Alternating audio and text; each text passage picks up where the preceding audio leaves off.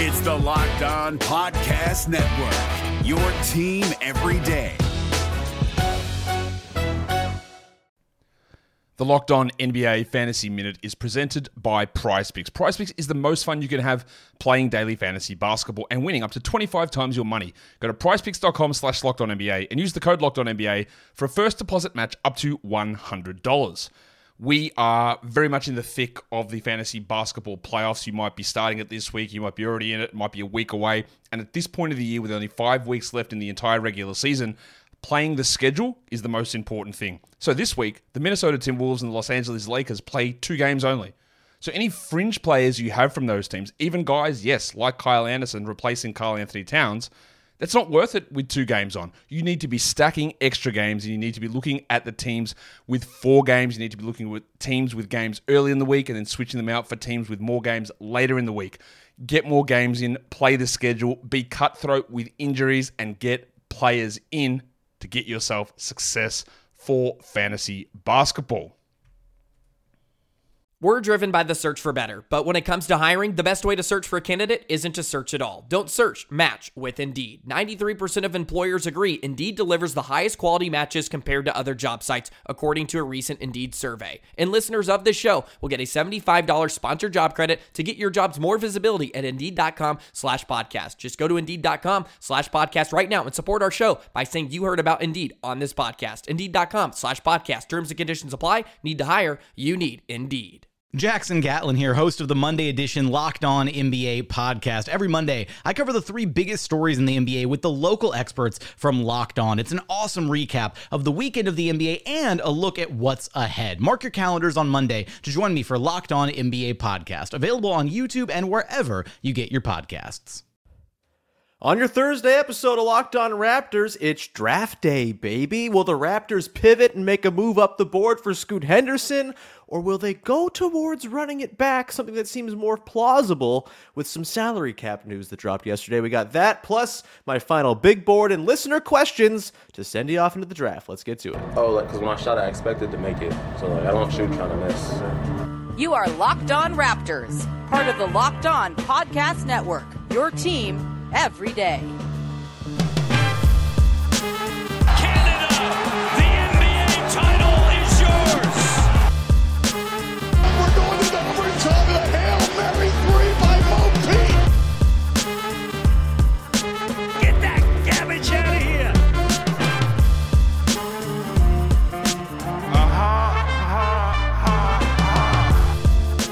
Hey, what's going on? And welcome to another episode of Locked On Raptors, part of the Locked On Podcast Network, your team every day. It is Thursday, June the 22nd, which means it's draft day.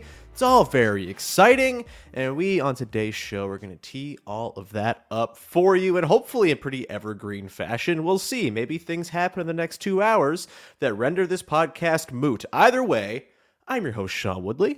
Thanks so much for being here. I've been covering the Toronto Raptors now for 9 seasons on various platforms. You can go follow me on Twitter at WoodleySean. If you're still using Twitter, you can go follow the show on Twitter and on Instagram at Locked On Raptors. And of course, the place to be tonight is the Locked On Raptors Discord server. It's popping off, man, and it's going to be, I think, a pretty great spot to react to whatever goes down for the Raptors tonight. The link is in the description of the podcast, whether you're listening on audio or watching on video, so come hang out. And speaking of audio and video, please go subscribe to the show for free, wherever you get your podcasts or on YouTube. It's much appreciated when you support the show. It's free to do. It makes me feel very good inside, so thanks in advance for doing that. Today's episode is brought to you by Bird Dogs. Go to birddogs.com/LockedOnNBA, and they'll throw in a free custom Bird Dogs Yeti-style tumbler with every order. Go check them out. Okay, on today's show, we're going to dig into some listener questions because that feels like the best way to keep this at least a little bit evergreen. There's plenty of rumors and scuttlebutt to dig into, but at this point, it's also smoky and, it just, none of this feels like we can really discern anything from the rumors because they're all being planted for a very specific reason, with many agendas and all that. So we'll talk about the team as it is right now. We'll dig into my ultimate sort of final big board of like the top guys I'd like to see the Raptors end up with at 13, and we'll again get your listener questions in, but let's start now with maybe just like a bit of a primer for everybody. I know this has been an off season where there's been a lot of talk about pivoting to something new for the Raptors last year. Very disappointing. 41 wins, toxic vibes, just kind of a very unpleasant season to watch for the most part. Trades that, split the fan base down the middle. It's been very contentious, and I think there's been a lot of a desire to see the Raptors pivot to something new. I think you have to prepare yourself for the reality that just might not happen. Of course, the Blazers thing is out there, and on talent alone, Pascal Siakam is probably the best player that the Portland Trail Blazers can go out and get to add to Damian Lillard and go forward with right now. Zion Williamson's out there. I would take Pascal over Zion in a vacuum 1,000 times out of 1,000 because Pascal actually plays basketball games, which is a thing, sadly, that Zion Williamson has not been able to do through 4 seasons. That said, there are all sorts of things that could cause this trade to not happen. It's more likely than not, probably like 90% likely, that this will not get over the finish line and the Raptors will pick at 13 and they will not be adding Scoot Henderson to their mix with the 3rd pick. The Blazers, they have incentives for other reasons, right? Maybe they want to go and get someone like a Zion who, yes, is carrying a lot more risk, but is more financially certain. The idea of paying Pascal Siakam a new extension in a year's time could be pretty burdensome for a Blazers team that already is going to have Damian Lillard on a massive salary. You get Pascal Siakam in the door, pay him next year as well, and all of a sudden the second apron becomes a concern, and you're right back in the team-building predicament that the Blazers find themselves in, where they can't quite put a great enough team around Damian Lillard to compete. There's also, I think if you listen to any of the Portland people, Sean Highkin, Mike Richmond, Blazer Banter, all of the people who cover the team and kind of know the ins and outs of the relationship between the Blazers and Damian Lillard, they all seem to think that it's very unlikely that the Blazers are going to actually just have to go trade Damian Lillard immediately. I think there's a bit of more of a middle ground here where just because the Blazers use the pick on Scoot Henderson, which I think is objectively the healthiest thing for the franchise to do, assuming Scoot's there at 3, whether it's Brandon Miller, whatever. There's a big reason for the Blazers to just go ahead and take Scoot. You don't get opportunities to pick in the top 3 all the time. You don't get opportunities to set yourself up for whatever your next vision is going to be all that often. And so they probably should just make this pick. All of the signs point towards this being the smartest decision.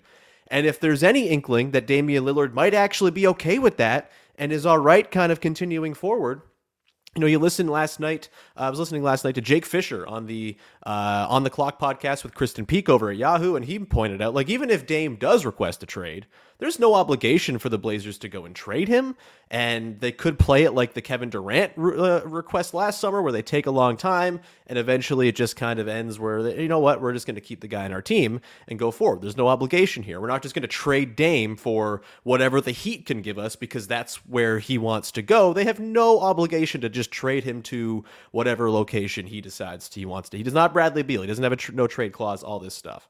So all of that, the fact that it might not just be as black and white as the Blazers use the pick and then are able to go ahead and have to trade Dame the next day. It's not that black and white. If that's the case, if they are concerned about the money of Pascal Siakam being on the books beyond next year, and sort of the roster building concerns, despite the excellent on-court fit that's undeniable between Pascal and Dame theoretically, all those signs point towards that's not going to be a deal that's there for the Raptors tonight in all likelihood. It could be, of course, with this is all posturing, right? And maybe we get down to the wire and the Blazers pull the trigger and the Raptors end up with the 3rd pick and everyone's jumping for joy. I would be sad to see Pascal go, of course. Would be really happy to see him land on a team with Damian Lillard, and that'd be a super fun combo. We watched a lot of Blazers games if that's the case. But there's a world in which that happens. I don't think it's a terribly plausible one for it to go down because it's usually not plausible for any trade to happen. The odds of any trade happening are incredibly slim compared to the trade not happening. With all that, too, there's the salary cap stuff that came out yesterday. Finally, the CBA seems to have been set up, and the salary cap's been announced for next year. And according to the reports from Adrian Wojnarowski, Shams Charania, etc., it's going to come in a little higher than expected, about $2 million higher on the salary cap and about $3 million higher on the luxury tax line than was originally projected. And that makes it so the Raptors are going to be in a position where if they can't make that sort of franchise pivoty type move tonight, there's going to be a very clear avenue to just run this thing back. And I know that's not what most people want to hear. I don't know. Maybe it's 50-50. I don't know the exact split of the run it back versus blow it up camp. I'm certainly pretty amenable to the idea of running it back just kind of as a rule. This was kind of my thing even back during the 2014-15. You lose to the Wizards. I was still run it back. They get swept by the Cavs a few times before the Kawhi Leonard trade. I was saying, you know what?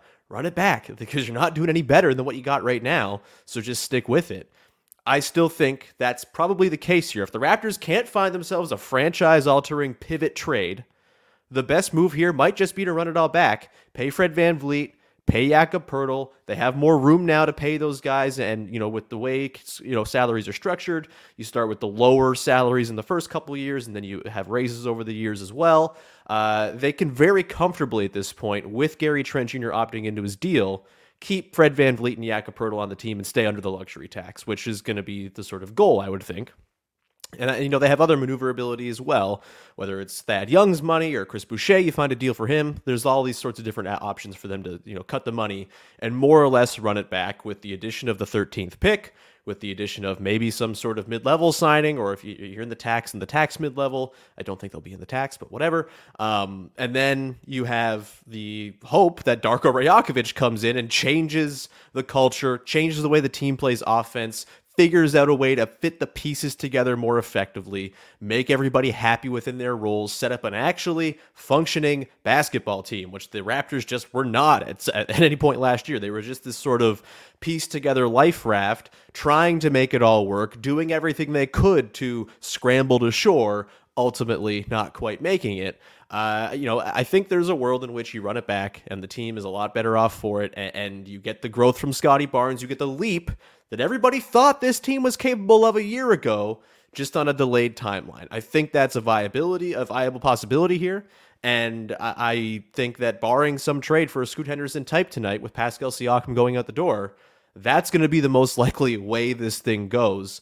Talk yesterday, Jake Fisher was on the Raptors show with Will Liu and Alex Wong, dug into, the Raptors and Fred have mutual interest in sticking with one another. All of that, whatever your opinion is of what the Raptors should do, what they're likely going to do is, barring some trade with the Blazers tonight, run it back and hope that Darko Rajakovic and some tinkering and a new breath of life in the 13th pick can be enough to sort of change the fortunes and have the team, and again, you can disagree with whether you think that. I happen to think that's the best route here. Barring the trade for number 3, I think running it back is the best route. I don't think you just trade guys for the sake of trading guys, and I don't think there's a deal out there for Pascal or OG right now who really, again, I don't know the deals. I don't know the offers on the table, but just kind of putting 2 and 2 together, looking at the landscape of the league, it doesn't feel like there's a move there that changes the fortunes of the team quite like a move up to 3 would. So run it back, keep the good players you have, retain them, figure it out down the line with trades, pivoting from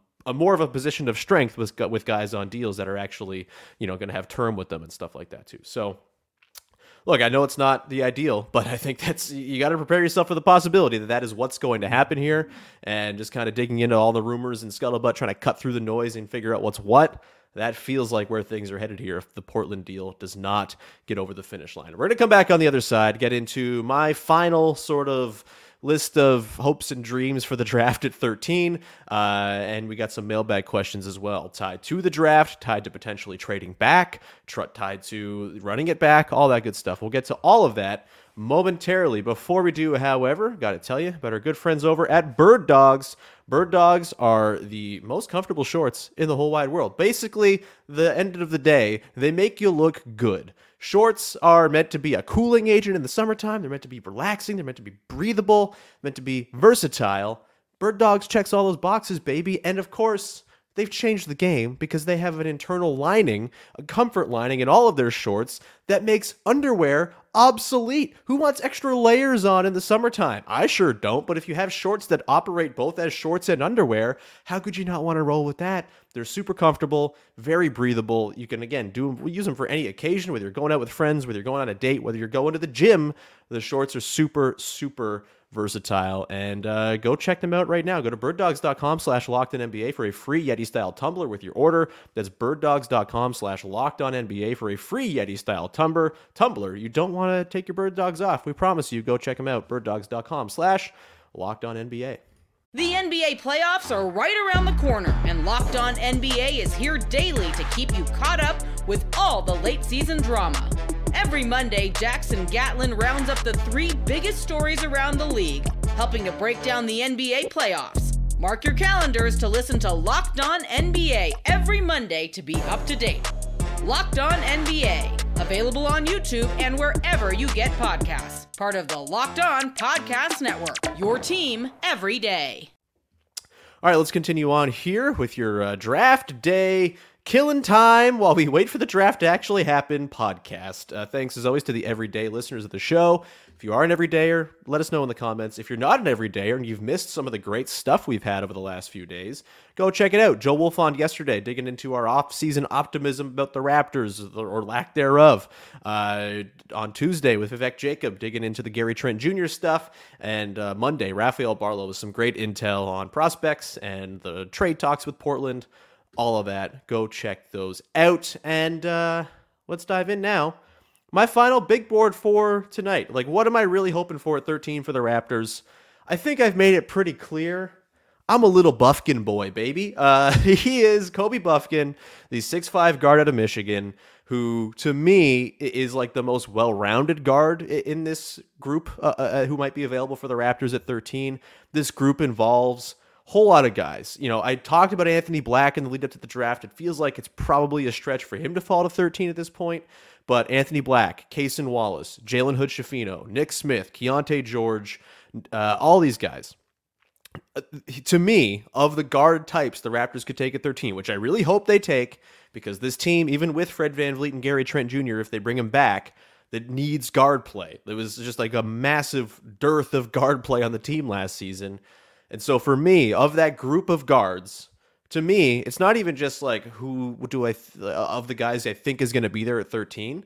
I actually think Kobe Buffkin is like the best prospect of these guys. And look, I'm not an expert. I'm using my sort of very limited knowledge of this stuff and using other people's opinions to kind of inform mine along with what I've watched of these guys. But I just kind of think Kobe Buffkin's got the goods, man. He's 6'5". He shot 71% at the rim this season in college.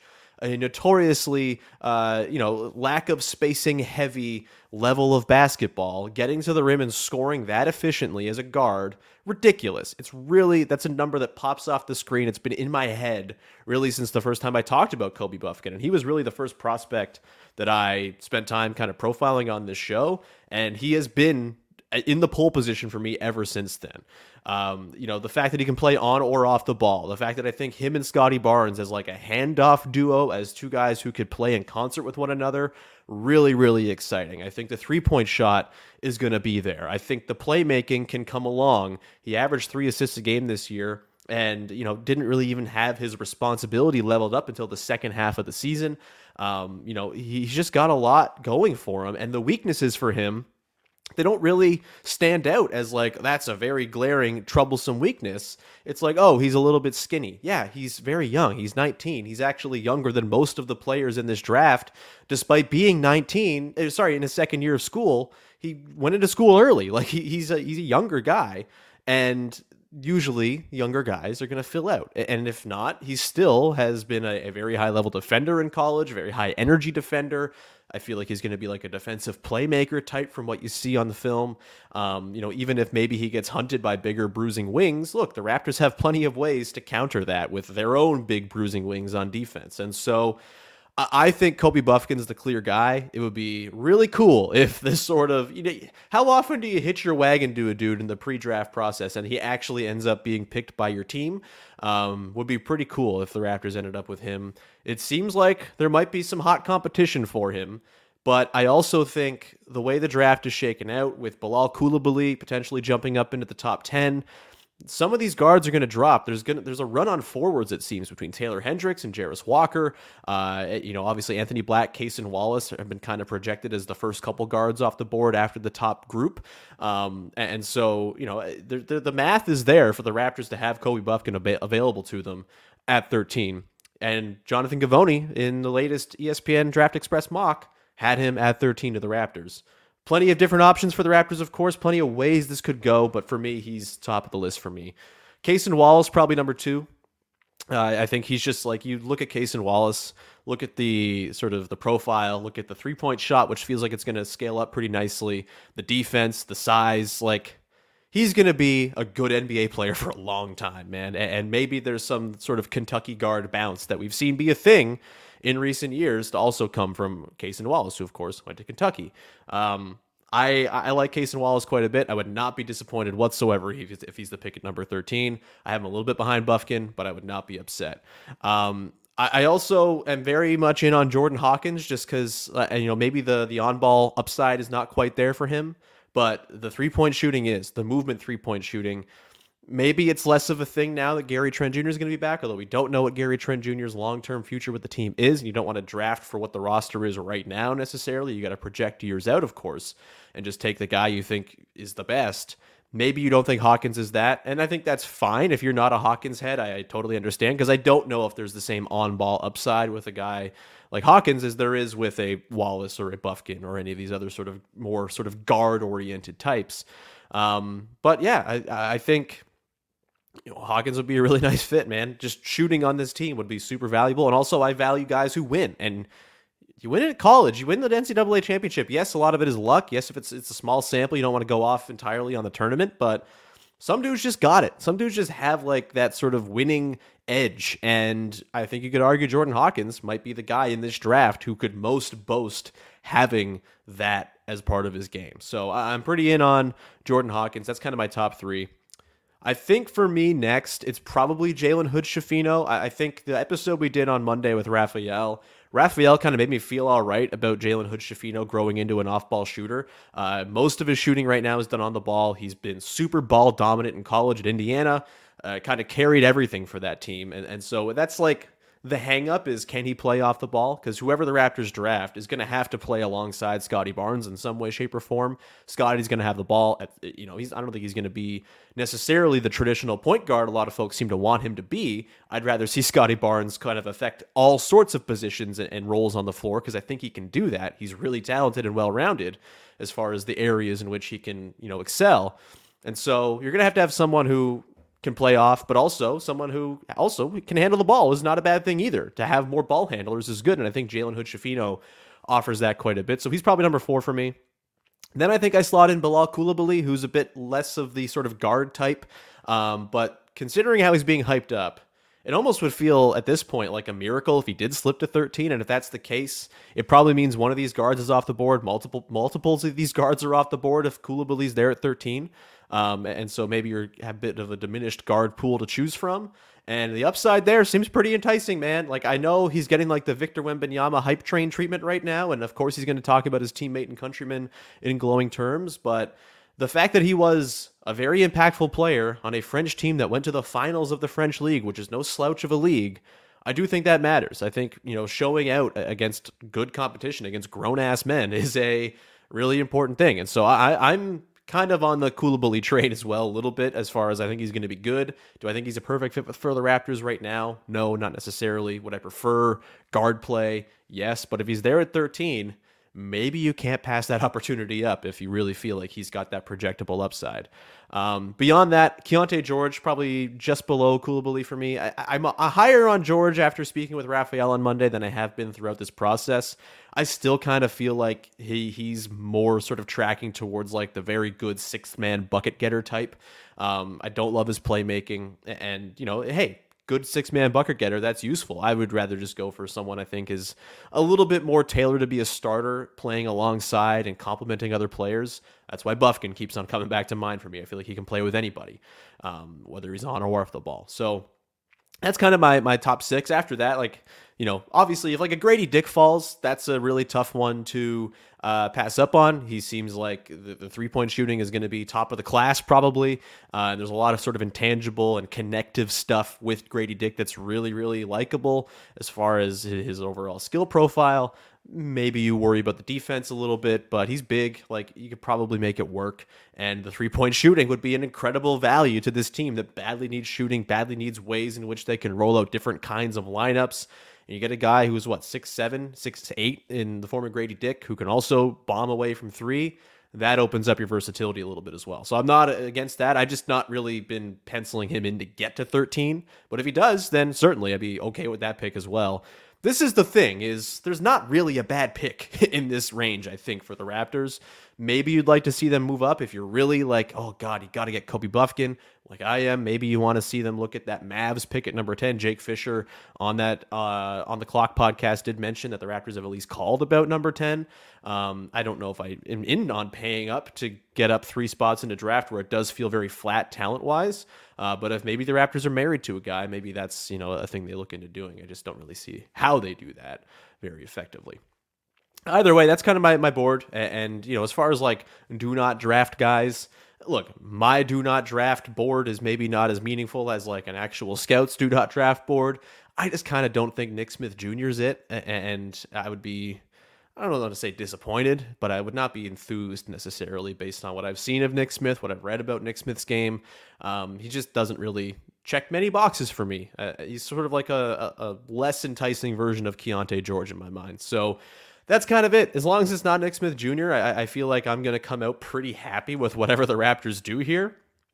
And even then, if it's Nick Smith Jr., there's stuff to like there as well. And you probably shouldn't pass judgment on prospects before they played a single NBA game either. So that's kind of where I'm at. We're going to come back to the other side, run through some quick listener questions. Going to go rapid fire style because we got a lot of them, and I talked too much about the draft. So we'll get to that in just a sec. Before we do that, however, got to tell you about our friends over at eBay Motors. For a championship team, it's all about making sure every player is a perfect fit. Of course, it's the same when it comes to your vehicle. Every vehicle part needs to fit just right. So the next time you need parts and accessories, head to eBay Motors. With eBay Guaranteed Fit, you can be sure every part you need fits right the first time around. Just add your ride to My Garage and look for the green check to know that the part's going to fit. And if it doesn't, you get your money back, because just like in sports, confidence is the name of the game when you shop on eBay Motors. And with over 122 million parts to choose from, you'll be back in the game in no time. After all, it's easy to bring home a win when the right parts are guaranteed. Get the right parts, the right fit, and the right prices on ebaymotors.com. Let's ride. eBay Guaranteed Fit only available to U.S. customers. Eligible items only. Exclusions apply. This is Jake from Locked On. Locked On has teamed up with State Farm to spotlight some of the greatest supporting players in NBA history. After beating the Heat led by LeBron James and Dwayne Wade in 2011, Dirk Nowitzki won an NBA title and proved himself to be one of the greatest basketball players of all time. But there was one player in the starting lineup for the last 3 games of the finals that helped support Dirk all the way to a championship, JJ Barea. Led by JJ and Jason Terry, the Mavs' second unit proved to be the strength throughout the playoffs, where they led the NBA in bench scoring. But for games 4, 5, and 6 in the NBA Finals, Mavs coach Rick Carlisle inserted Barea into the starting 5 to help the Mavs space the floor and put more playmaking around Dirk. JJ Barea had a knack for running the pick and roll with Dirk that helped the Mavs score more efficiently on their run to a title. Dirk Nowitzki couldn't score the way he did if he didn't have much needed support from someone like JJ Barea. Sometimes you and I need that kind of support too. Think of State Farm like a pivotal team player. When you need help protecting the things that matter most, remember the jingle and just say, like a good neighbor, State Farm is there. All right, rounding it out here with the final segment here, leading you into the NBA draft. We got a handful of listener questions pouring in. Let's get to them. We'll try to go rapid fire through these. One from Stago in the Discord. By the way, get in the Discord. This is how you get your questions answered now. It's a new world here on Locked On Raptors. Stago asks, who would you target with the Brooklyn picks if we trade down? I believe the Brooklyn Nets are at 20 and 22. As I look this up, I'm pretty sure that's it. They have 2 picks in the early 20s. I know this for sure, but let me just pull it up to be absolutely certain. The Brooklyn Nets pick 21 and 22. So a couple picks back to back. Not a bad thing if you wanted to trade back from where the Raptors are at 13. there's something to the idea of, hey, there's a lot of guys who are talented here. I would imagine someone we like from this guard group is going to be there at 21 or 22. And then maybe with the second pick, we can do like the Raptors thing and take like an upsidey guy. So if I'm the Raptors and I do trade back from 13, which I don't think that's terribly likely, but if they do, and it's with Brooklyn to get 21 and 22, you're not going to be in the Kobe Buffkin range. You're not going to be in the Case and Wallace range, and probably not Keontae George. And there's a lot of noise right now, but the Lakers wanting Keontae George at 17, so he's probably not there. But maybe Jalen Hood-Schifino's there at 21. You can land Jalen Hood-Schifino if you think that's the way the draft board's going to go. And then with 22, maybe you take a Leonard Miller or someone like that who, again, is a bit more of a projecty, upsidey, Raptors-y type dude who doesn't exactly address the guard need of right now. So that's probably it. But honestly, I like where the Raptors are. You get below that 17-18 range, and I think you start to risk not getting those guys that you really want who address the needs for the team right now. And so I'd probably advise against trading down, but, adding 2 first-round picks, not the worst thing in the world if that does happen. Next one here from Epic Moppus asking, with Washington tearing it all down for nothing, what are the chances Toronto could pry Tyus Jones or Monte Morris away for not that much in return? Honestly, if I'm the Raptors, I'm calling up the Wizards right now and saying, guys, something's wrong here. You have DeLon Wright, Tyus Jones, and Monte Morris. You have the 29th, 30th, and 31st best point guards in the NBA. This is weird. You also just lost Kristaps Porzingis. You're probably not going to have Kyle Kuzma on the team. Why don't you take a lightly used Chris Boucher and send us one of them point guards back here? I think the Raptors got to add guard depth for sure. I'm fully convinced of that. And if I'm Washington, I know their whole thing is, we're going to get all this cap space and absorb contracts and all this stuff to get first round picks. You also have to have like players to play basketball for your basketball team.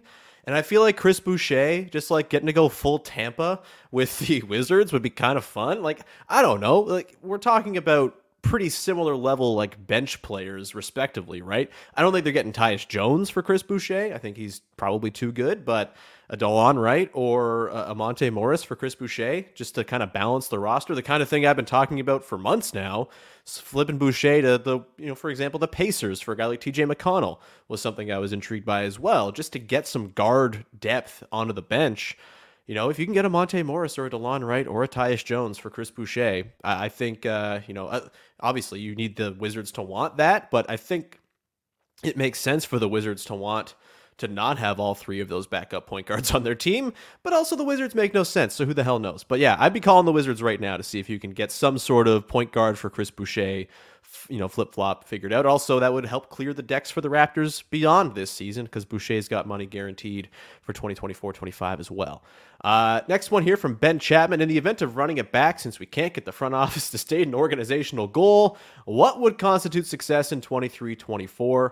Honestly, top 6 would be nice. It'd be really cool. I think bigger picture, does Darko Rajakovic's philosophy get in sort of infused into the team? Are they playing a more sensible style of offense? I think the results will come with that, but ultimately I think it's going to be about process more than results next season if they do in fact run it back, and it will be about how Darko Rajakovic reimagines the fit of the pieces on this team into a more sensible basketball team that plays real offense and doesn't have to gimmick it up and be the offensive rebounding and transition focused team and all of that. I'm sure they'll still do that because, those are undeniable strengths of some of these players. But the biggest thing for me is, do they change the way they play? Do they maximize what Scotty Barnes is doing? Obviously, Scotty taking a jump in 23-24 is going to be tied to whether or not the season's viewed as a success as well. And ultimately, I think, there's a very much a pathway for this team that everyone agreed was too talented to finish with 41 wins last year to, in fact, win up to its talent level, or perhaps even beyond that if they can do the bigger than in some of its parts thing. And so, yeah, I think ultimately, I don't know, first round, maybe you win a round, get top 6, look like a real team, play basketball in like a joyful way. Those are some of the ways success will be sort of created, I think. And it depends too. Like, what does the East look like after all the dust settles over the next week or two? We'll see. Lastly here, AC94 asks, if we sign Fred VanVleet to a 3 times 30 or 30 times 3 years or 4 years, do you see him still having good trade value if he has a similar season to last year? Look, The start of Fred VanVleet's season last year was not good. He finished the season as the typical 24-7 guy that he's been for 3 seasons now. The defense, yes, there was a bit of slippage. He's not like unplayable defensively. There's a difference between Fred VanVleet at borderline all defense level and, awful, can't play him, unplayable defensive player thing. Like, he's in the middle of that somewhere now, probably. He's still an excellent off-ball defender, and the three-point shooting he provides, the guard play he provides, is incredibly valuable. I just can't wrap my head around the concept of this team doesn't have guards already. It's very low on guard play. Let's just gleefully let the best guard on this team walk out the door for nothing. It's non-tenable. Even if you don't think Fred VanVleet is the best option for this team right now, keeping him is unquestionably better than letting him walk for nothing, full stop. And I do think his contract will have trade value. The cap is going up. $32 million a year on an annual cap hit is not this albatross proportion of the salary cap, as there are other guys out there who are going to be making $40, $50, $60 million. It's not going to be that damaging a deal to have on your books. He's still good. He was excellent after the Jakob trade when he was given a pick-and-roll big man to work with for the first time, essentially, since he took over as the starting point guard of the Raptors. There's plenty to like about Fred VanVleet and what he does for this team. And I think, looking around the league, it's going to be difficult as the second apron comes in. It's going to be difficult for teams to do sort of like big, massive, swing for the fences type trades. We might see a lot of trades like we saw go on last night with the Kristaps Porzingis, Marcus Smart swapperoo. There's a fun word. And like those types of trades where it's, okay, we're going to trade player for player because of the fit. The contracts, they're all going to kind of line up because everyone's on a big contract. Like, Fred VanVleet's going to have value. Some team out there is going to look at Fred VanVleet and say, that dude's won a championship. That dude hits threes. That dude can handle the ball, doesn't turn it over. He's someone we want on our team if it comes to that for the Raptors. And if not, and he's just good for the next few years because he's 29, he's not dead, even though small point guards do age less gracefully. I don't think like he's going to be just this useless husk of a man in the next couple seasons. That's overstating it. He's going to have some value. You'll be able to move off of his deal. You'll be able to move off of his deal for more than the nothing you'll get for him if he walks right now. I can promise you that. With that, we're going to leave it there. Thank you for sending in your listener questions. It's much appreciated. I hope everyone's enjoying the draft lead up. Join the Discord. We're going to be hanging out in there tonight and having some good times, just reacting as it goes along. I'll have an episode drop late tonight as well, so keep an eye out there as we will react to things as they happen. And, we'll see. Maybe there's a big trade. Maybe we're hours away from Pascal Siakam being on the move to Portland and the Scoot Henderson, Scotty Barnes era beginning. We shall see. Either way, we'll have you here late tonight with an episode to break it all down. Thank you so much for tuning in. As always, thanks for being an everydayer. If you are that, if you're not, become one, huh? It's much more fun that way. Also, the Discord. Come hang out and go follow the show wherever you follow the show on your favorite podcast apps, on the socials, all that good stuff. And, of course, subscribe on YouTube. We'll leave it there. Thank you so much for tuning in. We'll talk to you tonight. Enjoy the draft, everybody. Bye-bye.